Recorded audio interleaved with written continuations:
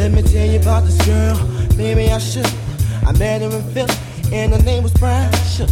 See, we be making love constantly, that's why my eyes are a shade blood burgundy.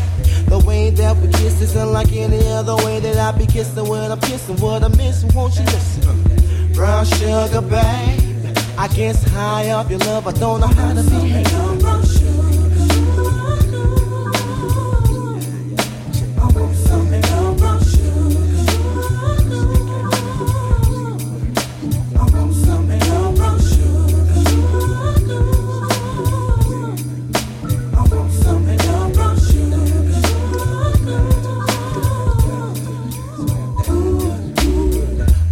Sugar, when you're close to me, you love me right down to my knees.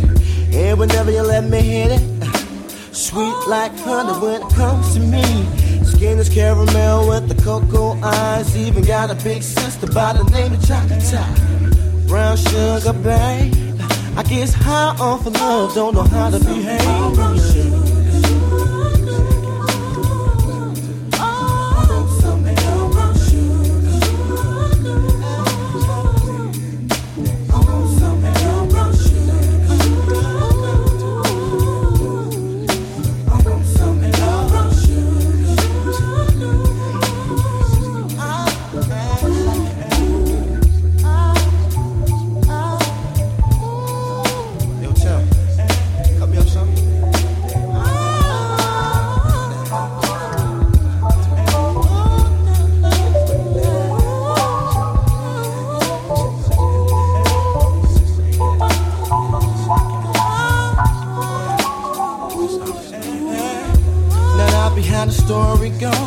Sugar got me open, now I want some more. Always down for all my nauseous wine, but I think I'm here to solo. Who my niggas don't mind. Stick out my tongue and I'm about ready to hit this pretty bitty with persistence. Yo, I don't think y'all hit me. Brown sugar, babe, I guess high off of love, don't know how to behave.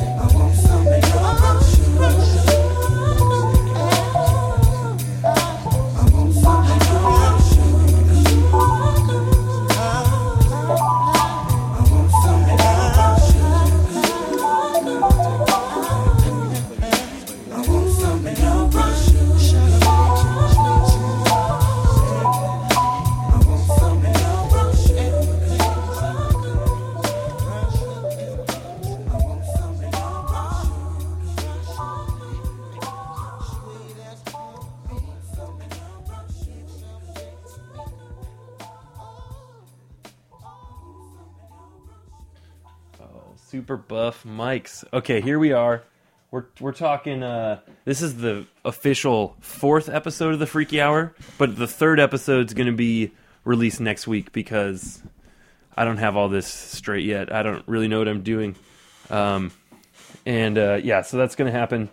We that was Brown Sugar, D'Angelo. We got Tom Relling in the space. The mics are on. Now the mics are on. Hello. Okay. We're good to go. Happy Sunday. Happy Sunday. We got Tom here. We're in. So we're gonna do. What if we just started out playing? Why don't you just start it out with a Sunday song? Okay, I'll sing a Sunday song. I'll do a song. It's a blues song. I'm. I wish you could see how I'm set up here. This is you can reconfigure for more comfort. This fine. Actually we'll probably need some pictures of this. This is pretty something. This is something. The theater seats And the mics have a tendency to creep. I'll do my best to play it. Let me tune up real quick. Alright, this is called Kansas City.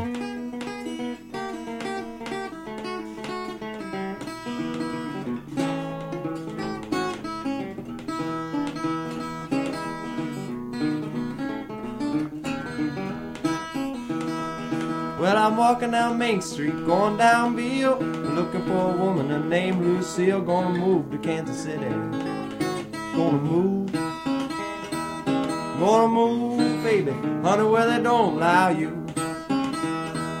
Just like my friend said, I don't like you. Said he don't like me, said I don't like you. They're gonna move them out. Move them out to Kansas City, honey, where they don't allow you.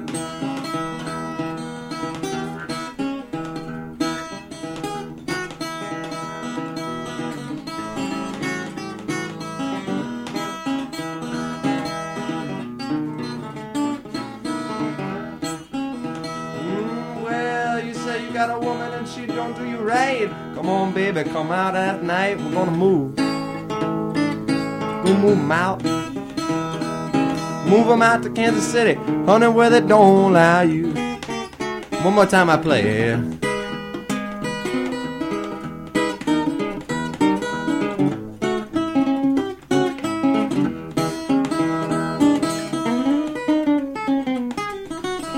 There we go. I'm walking down the main street, they're coming down Beale, said I'm looking for a woman and her name's Lucille. Move them out to Kansas City. Move them out. Move them out to Kansas City, honey, where they don't lie you.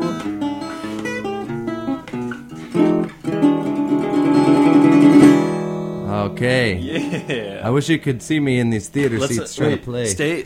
Let's get a quick pick because this is pretty prime. This is prime. Can you look more like even more Hunchback? Yeah, how's this? This is old style. There you go. All right, thank you. Okay, now that we got some music, I feel a little more relaxed. Now we can do a proper beginning, a proper intro. So we got Freaky Hour number 4, Tom Relling in the Secret Alley studio. Tom is a Pasadena-born, St. Louis-grown, San Francisco-living. Yes. I hesitate to call people musicians and other things because I don't want to define people by their hobbies and their passions. Mm-hmm. So what would you describe yourself as? Like if I was going to write like in the description of this podcast, Tom Relling is a what is Tom Relling? I would, as of late, I'm a garage chiller, proud garage chiller. I spent the better part of yesterday, Saturday, sweeping out my garage. I'm very lucky. It's actually not my garage. My girlfriend and partner, Taylor, it's her garage, but I keep things tidy. So, as of late, I've been hanging out in there and just playing guitar. And I think on every block in San Francisco, there's at least one garage chiller. So I am doing that for my block in the inner Richmond. That's what I am now. Okay, so Tom Relling is he's a San Francisco living garage chiller. That's it. Okay. Yep. Yeah, I'll put that there. You can put that there. Well, what's going on today? I've nothing on my mind. I've been blank slate today. I woke up and I didn't really have much going on my mind. I was just kind of flowing with it. I saw blue skies and I was like, and nothing felt already written. Yeah, it's a beautiful day today. I have a mind to hit the beach at some point. I like to go to the beach. I like Sundays. I like to cook on Sundays. I like to cook in general. I like to cook vegan food. I don't always eat vegan, but when I cook, I like to eat vegan. I have not been eating meat for a while now, so long that I can't keep track of how long it's been. But I'm not very... You can add this too. I guess you'd say vegetarian. I don't know. I'm not going to add that as your descriptor. You don't have to do that. I like garage because sometimes I'll eat meat, but it depends on the occasion. Like if I'm someone's guest or something. I think it's strange how we do that. Where it's like say I'm out eating and I get something that's just if I get like something that doesn't have meat in it, people are like, "Oh, you're a vegetarian?" Like, yeah. No, I just like don't. I don't know. I'm just eating what I want. You know. It's weird that that's like a thing. I like to just eat whatever I want. I definitely don't want to eat meat 3 times a day. That's pretty. I don't think that's. Yeah. I mean, if you want to, that's fine. I'm not stressing. I think there's something to be said about just being conscious of your diet. You gotta listen to your body. And listening to your body, I think, because in high school, I grew up not really knowing or thinking too much about food and things. Food in the Midwest is different. Food in the Midwest is different, that's for sure. Well, people just have a different relationship to food. I guess no matter where you go, but it's such an important part of our lives. And I feel like what you put in your body definitely affects what you think and definitely affects your performance. I mean, you're just basically fueling up the machine. And I think there's something to be said about the ritual of having a dinner with people, like the communal nature of things is really a special thing. There's so many analogies of cooking, like, for instance, making music or making a record. It could be like preparing a meal, and the little details that go into. And he's like, oh, he put some little garlic salt in that song or something like that. I don't know. Garlic salt lick. The garlics, yeah, that would be a garlic salt lick for sure. All right, this is making me think of something. So, what do you think? Okay, listening to your body, like being like something that this is making me think of that I've been thinking about is what's the difference between like intuition and superstition? Like intuition, like listening to the world, and listening to your body. Like say you like listening to what feels good and going with that. I've been having trouble figuring out the difference between being superstitious and having good intuition. Like, what's the difference of, like, say something happens in your life and you, without thinking of an example, just generally, like, something happens and you get superstitious about it. Like, whoa, I don't know if this next step is a good idea. Because that was, like, kind of a bad omen. Right. That's different than listening, in a lot of cases, than listening to what feels right or feels wrong. Right. How do you discern that? Is there a difference? Well, or are they all just kind of this strange... figurative mumble jumble that we make up? That's certainly a part of it, but that's a good question, and that's a good thing to think about. I think it comes down to like self-knowledge, and if you can question your habits and what your knee-jerk reactions to things, that I think is more in line of superstition. I feel like you're always receiving signals from your body and from your mind and from your being. You're always getting stuff that's subliminally guiding you through life. Yeah. But your superstitions, I think, are when your habits and maybe to some extent your mind dictate your decisions predominantly based on fear, right? Yeah, you had like that's exactly what I was thinking. I think what it comes down to is it's your intuition is always fighting against you to overcome the fear and well, maybe not necessarily, because at the same point there's something to be said about letting fear be your guide. I mean, superstitions are kind of funny, but there's definitely something that I think we construct out of fear. Is like, I don't do this because of this. For instance, like, here's a superstition, going back to the food thing. I have never been a big cheese. You know this. I don't really like cheese. And all my life it came about from being a kid, and I have a memory of trying a cheese cube at a party, adult party or something, and I just really didn't like the taste, and the texture was just bad. And at that moment I developed the superstition that was like, I don't like cheese, just immediately. And I broke through my superstition a couple of years ago when I went to France and I was served a cheese platter. And I was someone's guest, and I was raised to try everything, and I said, this is the time that I break through this. And I guess maybe the intuition was doing the right thing. Like, you need to eat this food and be a respectful guest. And I did, and then I had this realization that not only was like, hey, I actually like this, but there are so many different kinds of cheeses that for you to just say, I don't like cheese, is really kind of a superficial statement, when it's like, you're not taking into the accounts the different subtleties and varieties of it. So I guess, the superstition is just like we create these things. It's a way to kind of protect your ego or something. There you go. Yeah. Yeah, definitely a shell. I've been trying to figure that out lately. It's like, how do I know when I'm being intuitive or I'm just writing something off in some weird metaphysical way where I'm like, ooh, that seems bad. Yeah, like if for you no can, reason. If you hey, can... let's switch you up here. Oh, okay. Is this better? Yeah, that third mic is buzzy. Is it buzzy? How's this? So much better. Is it? Yeah, that's way better. These arms kind of remind me of like a old desk lamp. Kind of arms. This is every time I'm cool. on here, I just wish everyone could see what this place is like. Mm-hmm. Okay, yeah, that's just something I've been thinking about. Yeah, that's well, yeah, it's yeah, I'm happy that came up. It's just been fresh on my mind that those two words. Yeah, well, what are some of your superstitions? Superstitions? I don't feel very superstitious. I'm having trouble thinking of one right now.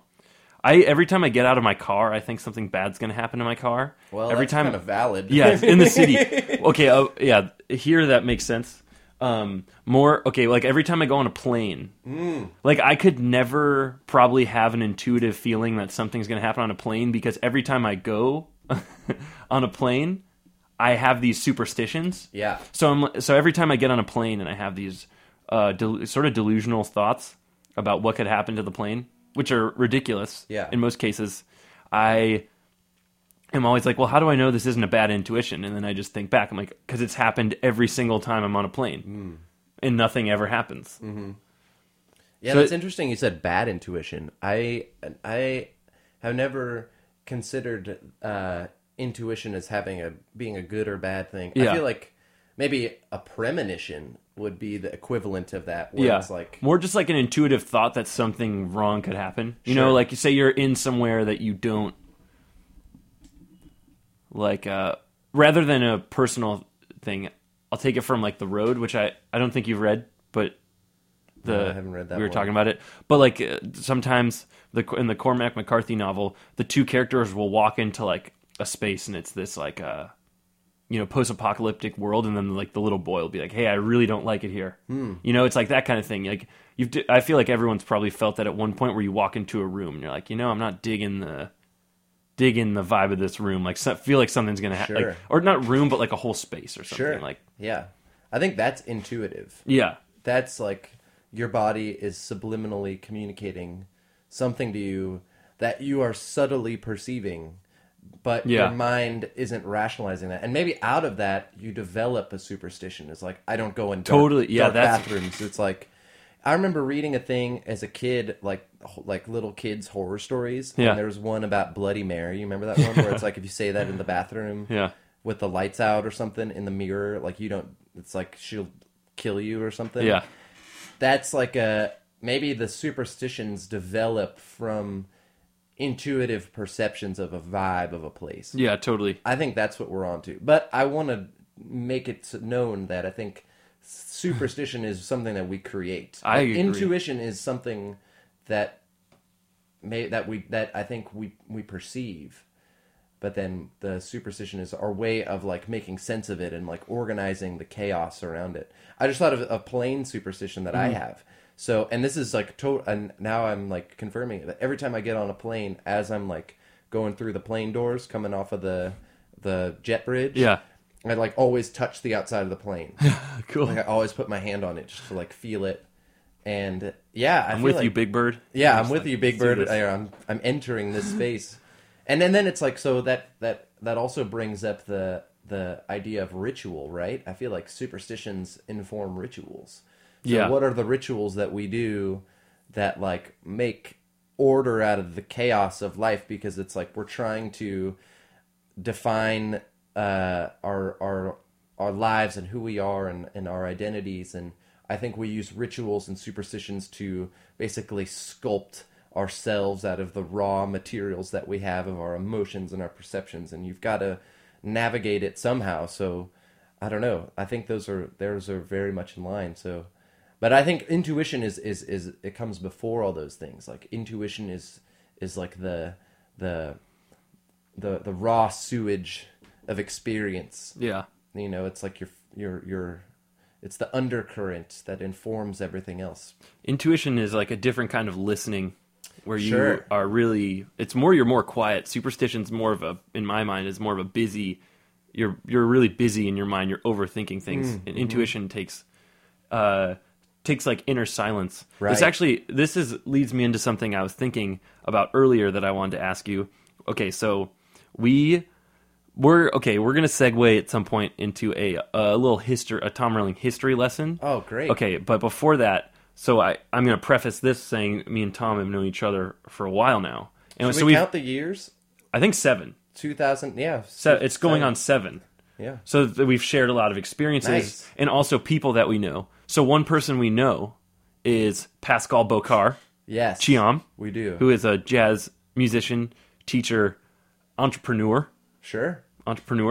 And he probably independently both taught us the idea of imitate, Oh, yeah. innovate, assimilate, innovate, There which it is is. a musical idea that maybe someone else coined or he did, where first you learn the tradition, so you learn what people have done before you, like licks and lines and feels and all that, and then you put it into your playing, and then at that point you, in a sense, forget all that, but that's informed your playing, and then you move into the stage of innovate, where you create your own voice. Yeah. And I was actually, this morning, I was thinking of that when I was listening to Thundercat, because I think he's a great example of that, where he's like a trained jazz ripper, and his music doesn't sound like that, and it sounds completely unique. So I was thinking of like, how do the things we were just talking about, how do you know when you're creating your own voice? Not that it's necessarily a conscious decision in music, but it's interesting that you can definitely, like, if you go to like Bootsy is a good example, where if you go listen to the James Brown stuff, it's like he's playing fantastic, but he's not breaking new ground. But Right. then he goes through this transformation, and everything he does is new, Yeah. and no one's done it before. Yeah. And now that's a standard, Yeah. Now that's point A for certain people. Mm-hmm. But I just think that's super interesting, is like, how do you get into that territory of learning a bunch of tradition? It's like, it makes me think of intuition, ritual, and tradition, and then, the innovation part. But when you're talking like ritual and tradition, it's like there's a lot to be said about going down your community's rituals, Right. studying the rituals of other places. Right. But at some point, you kind of need to look past that and break free of it, because then it can kind of bind you. Totally. I don't know. I don't even have a question. I just think it's interesting, Yeah, I think it's super interesting. especially musically, because it's all about tradition. If we didn't care about the tradition, we wouldn't sound like the way we do, you know? Right. We'd Right. sound like completely different. Yeah, man. There's a lot to unpack there. Yeah. Like we went to Mississippi because we love that music, Yeah. and that's like, That was that experience gets heavier and heavier as more time goes by. Like the fact that we did that it's really cool. was like that. Like That's a has pilgrimage. That is a complete. And It total really was. pilgrimage. That And the is fact really that cool. We have a work of art to commemorate that and Yeah. really hold that space and time. Like that's really heavy. But it's like, okay, great, that happened. What's the next pilgrimage to go on? 'Cause Totally. You're always looking for something. You're always like, you got to like keep stoking the fires. You can't like just be idle and just contented with your things. No. I think artistically, the duty is you always have to be constantly assimilating and integrating new things. And I feel like that's ultimately how you find your own voice, is going deeper into music or whatever art you do and trying to learn as much as you can and absorb it so that you can find your voice artistically. It comes through that process, I think, is like, and what's beautiful about music is there is no end. You can go like as deep as you want to go. And I feel like I'm almost regurgitating these words because I don't know. I feel like I'm still like a total novice at playing, and I see these other musicians and guitar players and people that's like, wow, they are like leagues above. But one thing that I've heard from like masters speaking, so like Ali Akbar Khan will talk about that. The same thing. The common thread is like it's endless. The possibilities. So Ali Akbar Khan and Jack Pearson, who is a tremendous guitar player who's in Nashville, and then who else is on that level? I don't know. It's like you listen to. I mean, probably everybody has said that, where it's just like it doesn't matter how like. Oh, here's one. So I was watching a video of Bob Brosman. Do you know who he is? He's like I don't think so. He's a really interesting Session character. He was more of like a roots guitar player, and he was active, I think, in like the last 30 years, but he unfortunately passed away. Anyways, he was out of Santa Cruz. He's just like this renowned guitar player. I think had the award for being like the best national guitar player, and he has just this amazing fluid style and can basically play anything. It's just this totally real tapped in guy. I mean, like not even tapped in. It's almost like I don't know. It's like next level. Dude. Yeah. Well, anyways, that's a YouTube search for later. But anyways, he talks about that because he spent a lot of his time educating. He's like said something along the lines of it's like if you hear anybody say that they're good at music, like they're lying because it's like you're never not gonna be.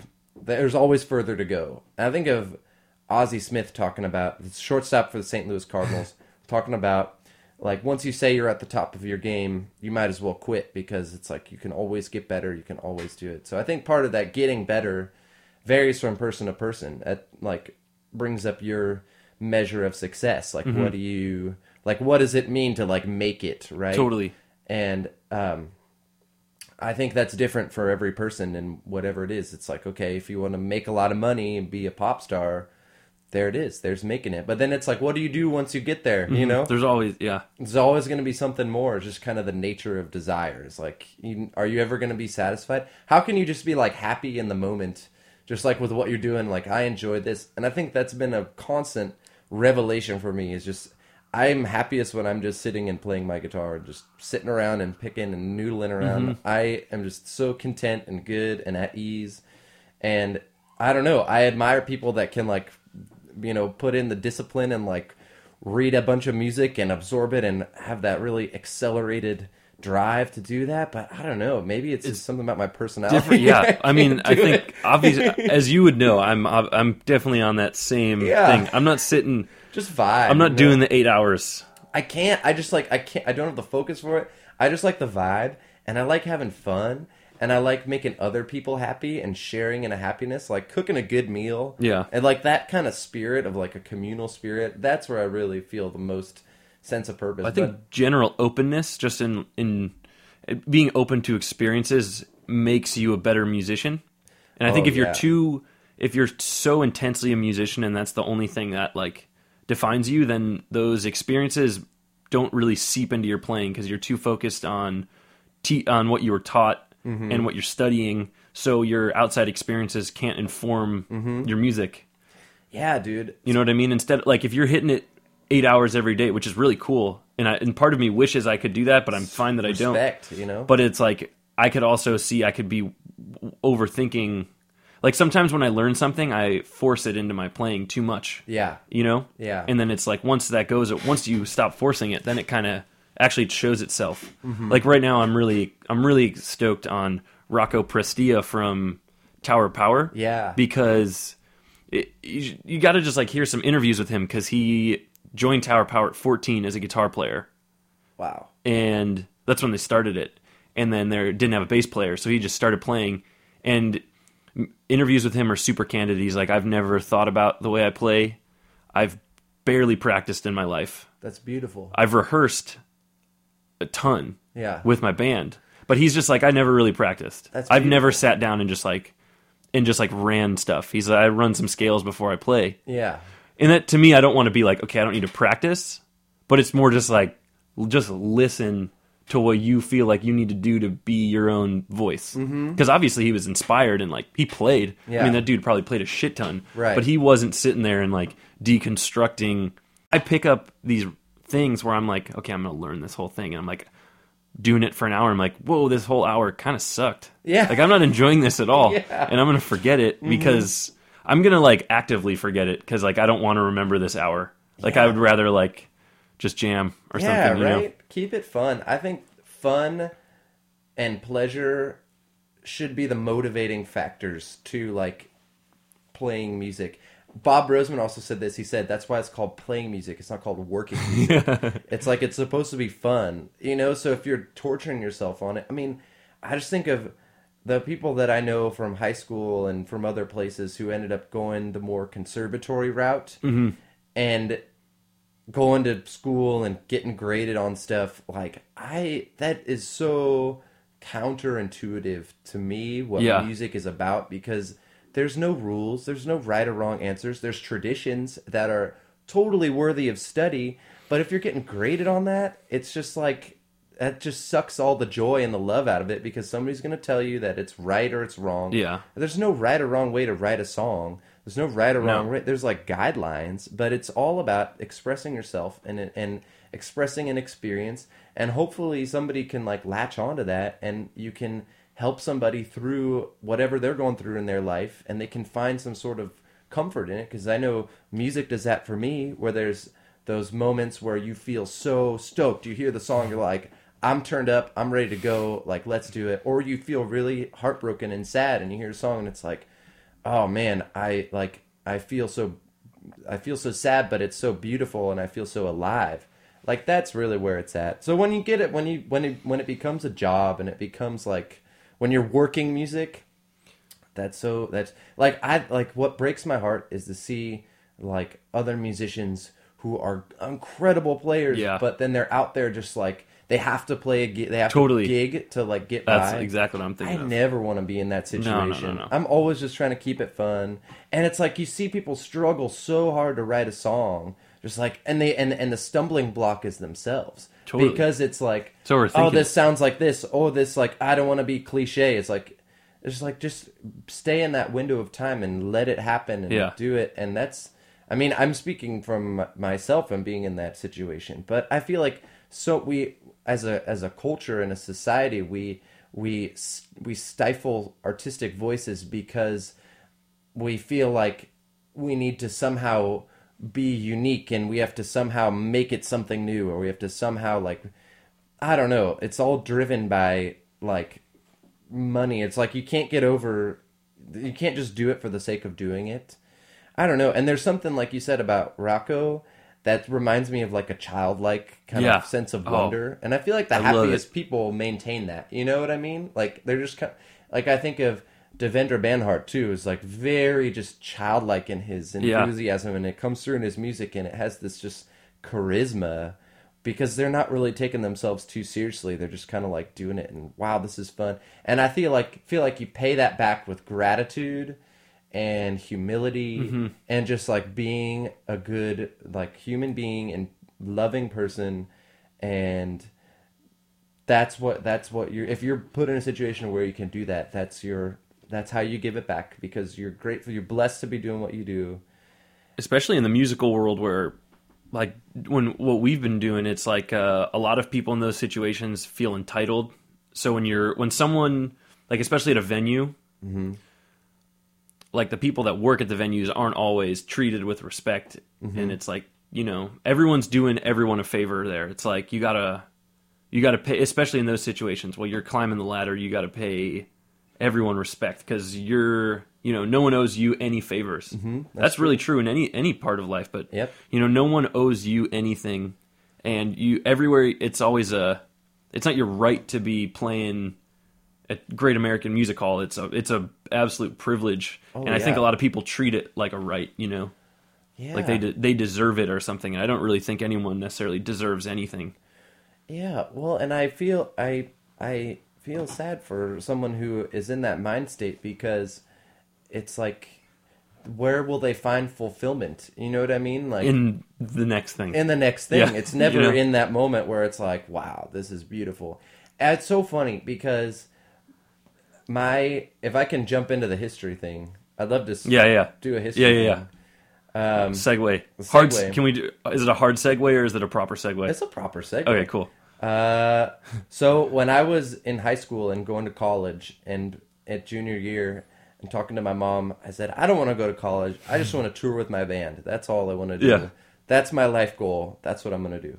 She said, "No, you're going to college." And I said, "I would just want to tour with my band." She said, "Well, you can tour with your band, but you're going to have a college degree." And I said, "Well, fine. I'll get a college degree, but I'll finish early and I'll do it."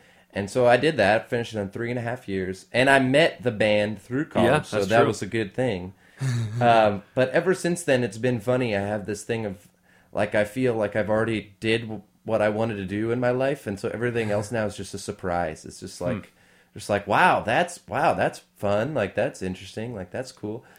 I don't know. It seems like a mindset that I'm trying to go for too, though. I don't think it's necessarily that you already reached your goals. It's more that you just changed your line of sight rather than be looking for the next thing. Like, that's how I look at our gigs and stuff, where I'm thinking rather than, like, I always have goals and I'm aiming for more. Mm-hmm. But every time we go, like, if we're playing at Crystal Bay Casino for 75 people, like, I'm fucking in it, and I'm so happy to be there, and I feel blessed to be there. Mm-hmm. Or if we're playing, anywhere, it's like that show is the pinnacle of my life right there. Like, I don't want to be like, okay, that was cool. Like, I don't want to be there and be like, well, I wish I was on that bigger stage right next to me, because I'm not, and I ain't gonna get there if that's the way I'm looking at it. And I think rather than be like, okay, I already achieved what I want, it's more like, yeah, it's just an openness. It's in being happy with where you are. Because if that's how you're looking at stuff, you'll never be happy, even if you're playing at the Oracle or something, Right. Yeah, it's funny because that brings up ambition, right? Like the nature of ambition. And I think that ambition is some sticky business. And ambition is most noble when it's for, like, qualities. You know what I mean? Mm-hmm. Not so much just like, I'll be happy when I have this. Like, oh, I need to get this job. I need to get this car. I need to get this house. It's like, I think of ambition in terms of, like, I want to develop honesty, or I want to develop empathy. Things like that I think are worthy pursuits that enhance the quality of the moments that you have on this earth. That's what ambition is good for. But that's not to say, like, don't try hard and don't do your best to, like, work for something and earn something. Like, that's awesome. But I don't know. Entitlement is just, that's just really something that we see a lot. And I think it comes from what we value as a society. Is just like the standard of success is very much like a financial one. It's like your success is measured by what you have. Yeah.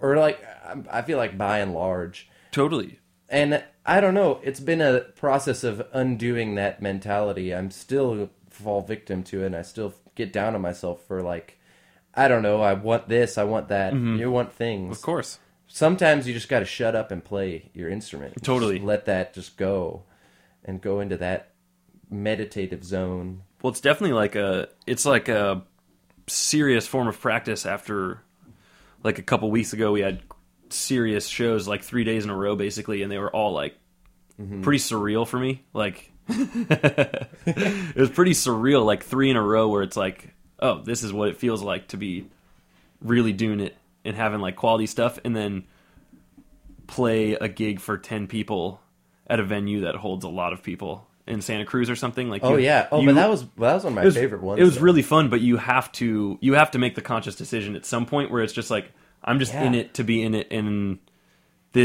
I'm here for this and these people, rather than the whole time just be like, this is whatever. And in the end, everyone that worked there was really stoked, and it was great, and it was really fun. It's good to be conscious of the whole situation. Mm-hmm.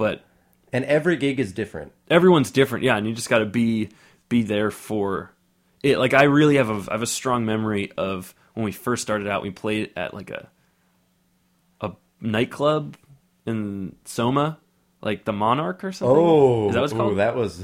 And there we literally had one person there. But I remember having, like, a lot of fun when we were playing. Like, I remember thinking, like, oh, if we played like that all the time, it'd be a great show. Yeah. Because I remember playing songs that we don't even play anymore, but playing them, and everyone was, like, connected because we were just having a good time. Right. And I thought that was a really cool moment, because I was still new to everything, and it was like, oh, this is what it's about. It's not about the numbers or anything.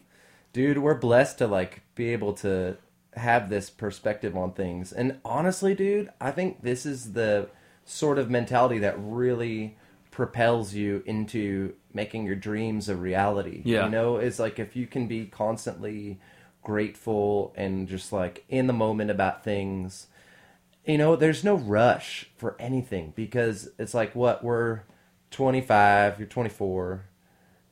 Dude, 24 and there's so much more. You know, Neil says it. Neil says it right there. So it's like life is so long.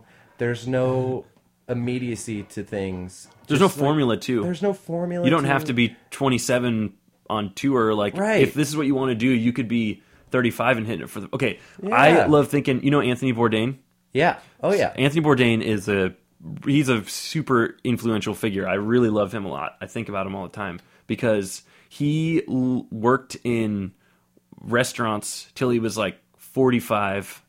Never thought he was going to do anything more than work in that restaurant. He thought he was going to die working in a restaurant, and he was okay with that. It wasn't like he was bummed out. Right. But his success was completely unplanned. He wrote a book, and he said he's like, I just wanted to make them hit like get even on the book. I wasn't looking to make money on the book. I just wanted to work in my restaurant, and that book took off. And it's like every chef has that book, and then through that he got deals on the Food Network. Yep. And then the Food Network couldn't keep it up, so then he's like, he went to did he go to the Travel Channel? He went to CNN or something. Like, not to, whatever it is. He really rose the ranks. Now he's like an international figure. Right. And he's So cool. almost 60. And he's doing things for the first time in his life. Now he's been to like 150 countries. And before that, he'd been to 3 countries. That's so cool. So it's like, there's no... And I remember like Skip James as like he didn't really get going until he was a lot older. Yeah, I don't think he totally. recorded until he was after like 40 or something. Yeah, there's bunch no of formula. musicians. It's there's like- no formula. We could do this for, you know, and things happen in a second. Yeah, dude. So that brings up another point. I think about this a lot, like sustainability, because my goal for this band is I want to be playing together in 10 years and 20 years. I just want to keep playing. Yeah. Like, whether that's, you know, like on a certain level of, you know, recognition or whatever, like that would be a dream come true. But really what matters to me is just like making albums and playing shows with my boys, like doing it, you know, in 10 years. So I think of, okay, what are the keys to sustainability? And a lot of those things I feel like are against the stereotype of musicians. It's like, I don't know. For me, I know that I like to have stability in my life. I like to, you know, I like to get a lot of sleep. I like to eat good. Totally. You know, I don't really like to drink a whole lot. And I mean, but that doesn't mean don't hang. Like, you got to hang, you know, and enjoy people's company. But, you know, like moderating yourself and things so that you can do it sustainably. Because it's like, if you see the stories of like people who just get burnt out on being on the road, watching the burnout factors. It's like, okay, you know, are we hitting it too hard? Are we not doing it enough? Because we've already, in the short time that we've been playing in the city and around, like, we've gone through some transformations personally. Because it's like, we started playing together when we were 20, 21. Yeah, totally. You know, and it's like a lot Different happens time. between 20 and 25. And now it's like, well, if that happens, then think about what goes on 25 to 30. How can you keep it together and keep your relationships with each other? Yeah, especially strong? when these things, in the trajectory, if this were to keep going, we have not hit the intense points at Right. all, or we've barely even touched it. Right, totally. I mean, it's not like... How do you get ready for that? How Well, do you you get don't ready for really need to get ready. Like, what if that's your source of income? Like, what if that's your livelihood, is you got to hit the road and gig? Because that's the reality situation, is if you make a certain point of it, or you meet a certain point, it's like you got to worry about finances and stuff. And I feel like money, everybody's got a different approach to money, you know, and I think that nothing can compromise a friendship like money and like finances and stuff. So I think about that sometimes. And I think that's been a key to the longevity of us so far, is like keeping it together. It's like we've been very reserved, Yeah, on totally. taking cuts, and it keeps it fun, because it's like once you get money involved and other stuff, like then it's kind of gets not fun. And then Yeah, when I it's don't know. not I don't fun, have how the are you same creative? the same stress about it because no one's shown that. Right, that's and true. it's like also the thing is, it's like, for me, I think I could be happier with it if I knew that it was sustaining me. because Yeah. I know what it's like to live on the minimum, like pretty consistently, and I'm super content with it. And growing up where I did, I've known excess a little bit as well. Totally, yeah. Your And experiences. I've definitely but yeah, who knows what the future holds? But for me, the extra component, because I agree with everything you said, the extra component is how to get something that makes me feel good, that I have a hand in creating, to the most amount of people. Yeah. Because I think that's super powerful. Is because I'm not in it for. I have no eyes on recognition, not like traditional celebrity recognition or anything. Right. But to me, it's how cool would it be if a million people heard a song that the first time you heard it, you time disappeared. Where it was you recorded it and something your whole body was vibrating. How cool would it be if a million people heard that? That would be that's really cool. That's a standard of success for sure. Yeah, it's for sure. That's because I love small to me when I think goals, I think a bare minimum goal that I really I think playing the chapel is really cool. Mm-hmm. To me, it'd be cool if we could play a venue that size in cities anywhere, because that means there's just a couple hundred people everywhere. Yeah, that can receive that. Yeah. That would be pretty cool. That would be good. I think at that point, I would be a happy person. Yeah, that would be really stoked. I even boom boom rooms around or something. Okay, we have 13 minutes. Okay. Boy, that time really flew by. We could keep going. Yeah, you can flesh it out a lot. Well, there's many more Sundays to come. Yeah, there will I'd be love more to times. Do another one. What do you got another song for us? Mm-hmm. And then we'll end it with what I wanted to start with. Oh, great! Which is history. I mean, we don't. Sure. It doesn't. Nothing's got to be scripted. But let's get another song. I'll play a song. So I think just that one will be fine. I finished demoing out. I'm making this album, right? I got a solo album coming out. Yeah. And I finished demoing the songs. So I'll do one off of my solo album. But I'll do it we'll do it in G. Let's see if I remember all the words. It's called Honeysuckle Nectar.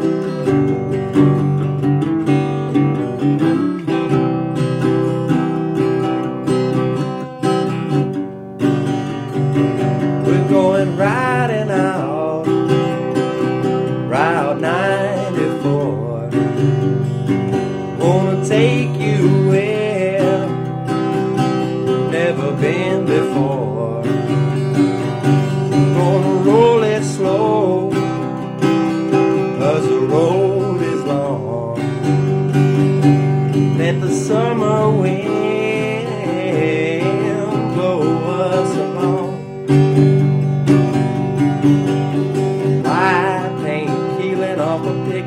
Fence. I got a shoulder you can lean against. Honeysuckle nectar in the poplar trees. Blue sky always put my mind at ease. Long thin shadow when the sun gets low. I got several more miles to go. Red dust kicking up into the sky. Big clouds overhead passing me by. Pass me by.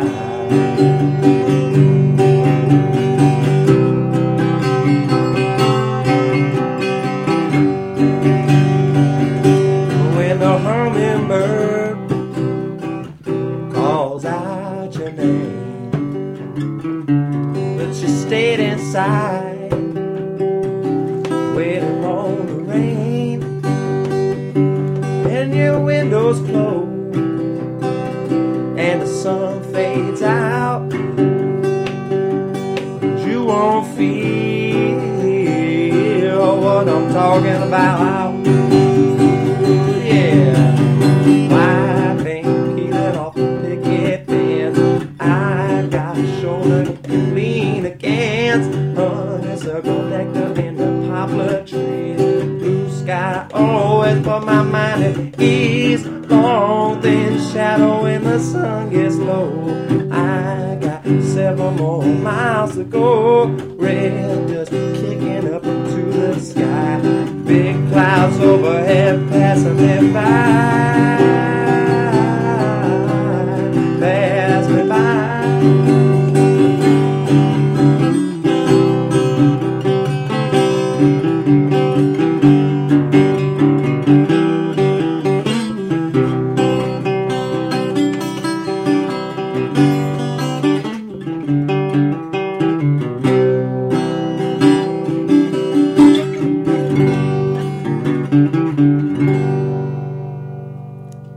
Yeah. Yes. Yes. Thank you. Honeysuckle Nectar. Honeysuckle Nectar, Nice. That's it. I think that's going to be the name of the album. We can expect some new songs. Are they mostly finger picking stuff? Is there some slide and Yeah, oh yeah. So what it's going to be, I think, is there's going to be an EP I'm putting out that's going to be really mellow songs. And I think I'm going to record that in my house and just do it guitar and voice, really simple. And that one is going to be called Slow Burners. And then I got that's awesome. Honeysuckle Nectar, the album coming out, probably about 10 songs. And that one I'm going to do a little bit more instrumented. I'm going to record it at Tropical Hideout Studios, I'm pretty sure. And that one is still coming together. But I got the demos done, and now I just got to find the time to really put it together. And then I got some ideas about it. But my main objective here is just keep putting art out. I feel like I've been sitting on these things. I feel like I was explaining this to my friend the other night, and I feel like I'm in my second trimester of this pregnancy with this art. And so This it's specific coming along. project? Yeah. Okay, cool. Yeah, and I've been sitting on it, and it's like, okay, these are like Put a really funny some image probably in my could head. be like hibbity dibbity tunes, Yeah. but some are a little bit like the lyrical subject matter is a little more personal, a little bit more intimate. So it's like, okay, Totally. this is its own thing. But I'm just really excited to do it and excited to be in this creative process again. There's some other projects going on. Taylor started a band, so we've been playing. We're Nice. still getting the name together, but it's been fun. This is my girlfriend partner, and that's been really fun. Just seeing her get turned on to playing with a band is like so rewarding and so cool. I'm just so thrilled. But we're still like, it's tough, as you can imagine. You communicate in one way with, your significant other, but then communicating musically is something else. But anyways, long story short, there's a lot of projects going on. We got our own thing going on, which I got to talk to you about. I had some ideas, but we'll do that. There's off always air. plenty to come from us for sure. Yeah. All right, we're not gonna go down the history hole right now. Yeah, there will be save more it for times. another We time. got like 3-4 minutes. There's always so much. There's always so much to say, so much to do. What about what can we leave people with? What are you listening to? Okay, listening to, well, I've been getting into ragtime guitar, so Stefan Grossman, if you like instrumental fingerpicking stuff, I've been trying to really learn that stuff. I've been sitting in my garage playing ragtime guitar. That's where you do that. That's where you do that for sure. And, I've been listening to that. I picked up some vinyls the other week, so I'll give you some albums that I've been listening to. Taj Mahal, Happy to Be Just Like I Am. That's a good one. That's got Chevrolet on it. The Derek Trucks cover. Yeah, so that's just a great one. Taj is one of my all-time favorites. He's the best. And then what else did I get? I got Sandy Bull, for those who are into instrumental guitar playing. That's way that's talk about breaking traditions. Like, he really assimilates a lot of different playing styles in his things. Well, you know Sandy Bull, right? Like some of that instrumental. I don't know if I've listened to him. String player. It's good. Maybe He's I've like come kind of across in the it. same on the same tree as like your John Fahey or Yeah. your Robbie Bishop. I love all that stuff, yeah. all that stuff. So Sandy Bull's right there. And then what else has been really doing it? Those are the main things. Hey. Thanks What's for having going me, on? Parker. Yeah, totally. We're gonna send it off pretty soon into the Luddite hour. With we're gonna put on some tracks. We're gonna turn it on over, and we'll see you next time. We'll see who's gonna be here. At some point, I'm gonna throw up the one with Christian McCardle. Thanks to Tom. Tom's gonna be back. At some point. Thank you. There's many more times to Happy come. Sunday. Look out for some recordings from us at some point. Who knows? Oh yeah. Look out for some shows. Come catch us at Bottle Rock. Come catch us In Los Angeles? in Los Angeles at the Hotel Cafe on the 10th. Yep. Come catch us there. Yep. Me and Tom have a band. I've never brought it up or anything, but it's on there, and we have a lot of fun. And We referred to it. we referred to it today. Okay, so all right, we're throwing it on into my song of the month. Here we go.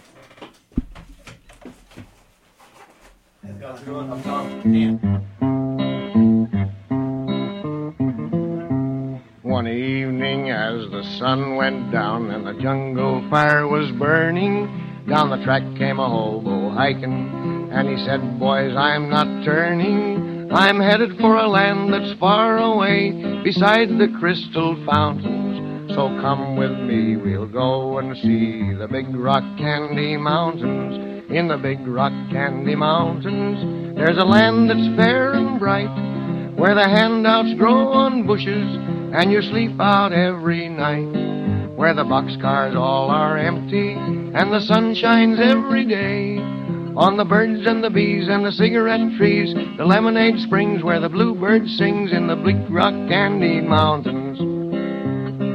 In the big rock candy mountains, all the cops have wooden legs, and the bulldogs all have rubber teeth, and the hens lay soft-boiled eggs. The farmers' trees are full of fruit, and the barns are full of hay. Oh, I'm bound to go where there ain't no snow, where the rain don't fall, the wind don't blow, in the big rock candy mountains. In the big rock candy mountains, you never change your socks, and the little streams of alcohol come a-trickling down the rocks. The brakemen have to tip their hats, and the railroad bulls are blind. There's a lake of stew and a whiskey too. You can paddle all around them in a big canoe in the big rock candy mountains. In the big rock candy mountains, the jails are made of tin, and you can walk right out again as soon as you are in. There ain't no short-handled shovels, no axes, saws, or picks. I'm a-going to stay where you sleep all day, where they hung the Turk that invented work in the big rock candy mountains.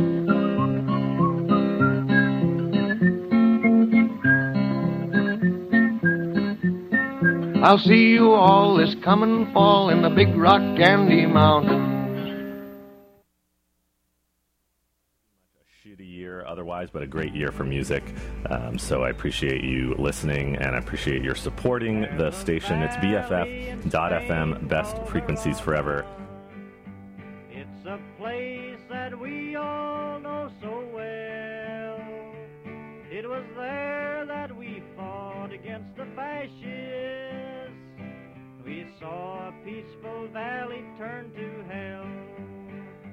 From this valley they say we are going, but don't hasten to bid us adieu. Even though we lost the battle at Harama, we'll set this valley free for we're through. We were men of the Lincoln Battalion.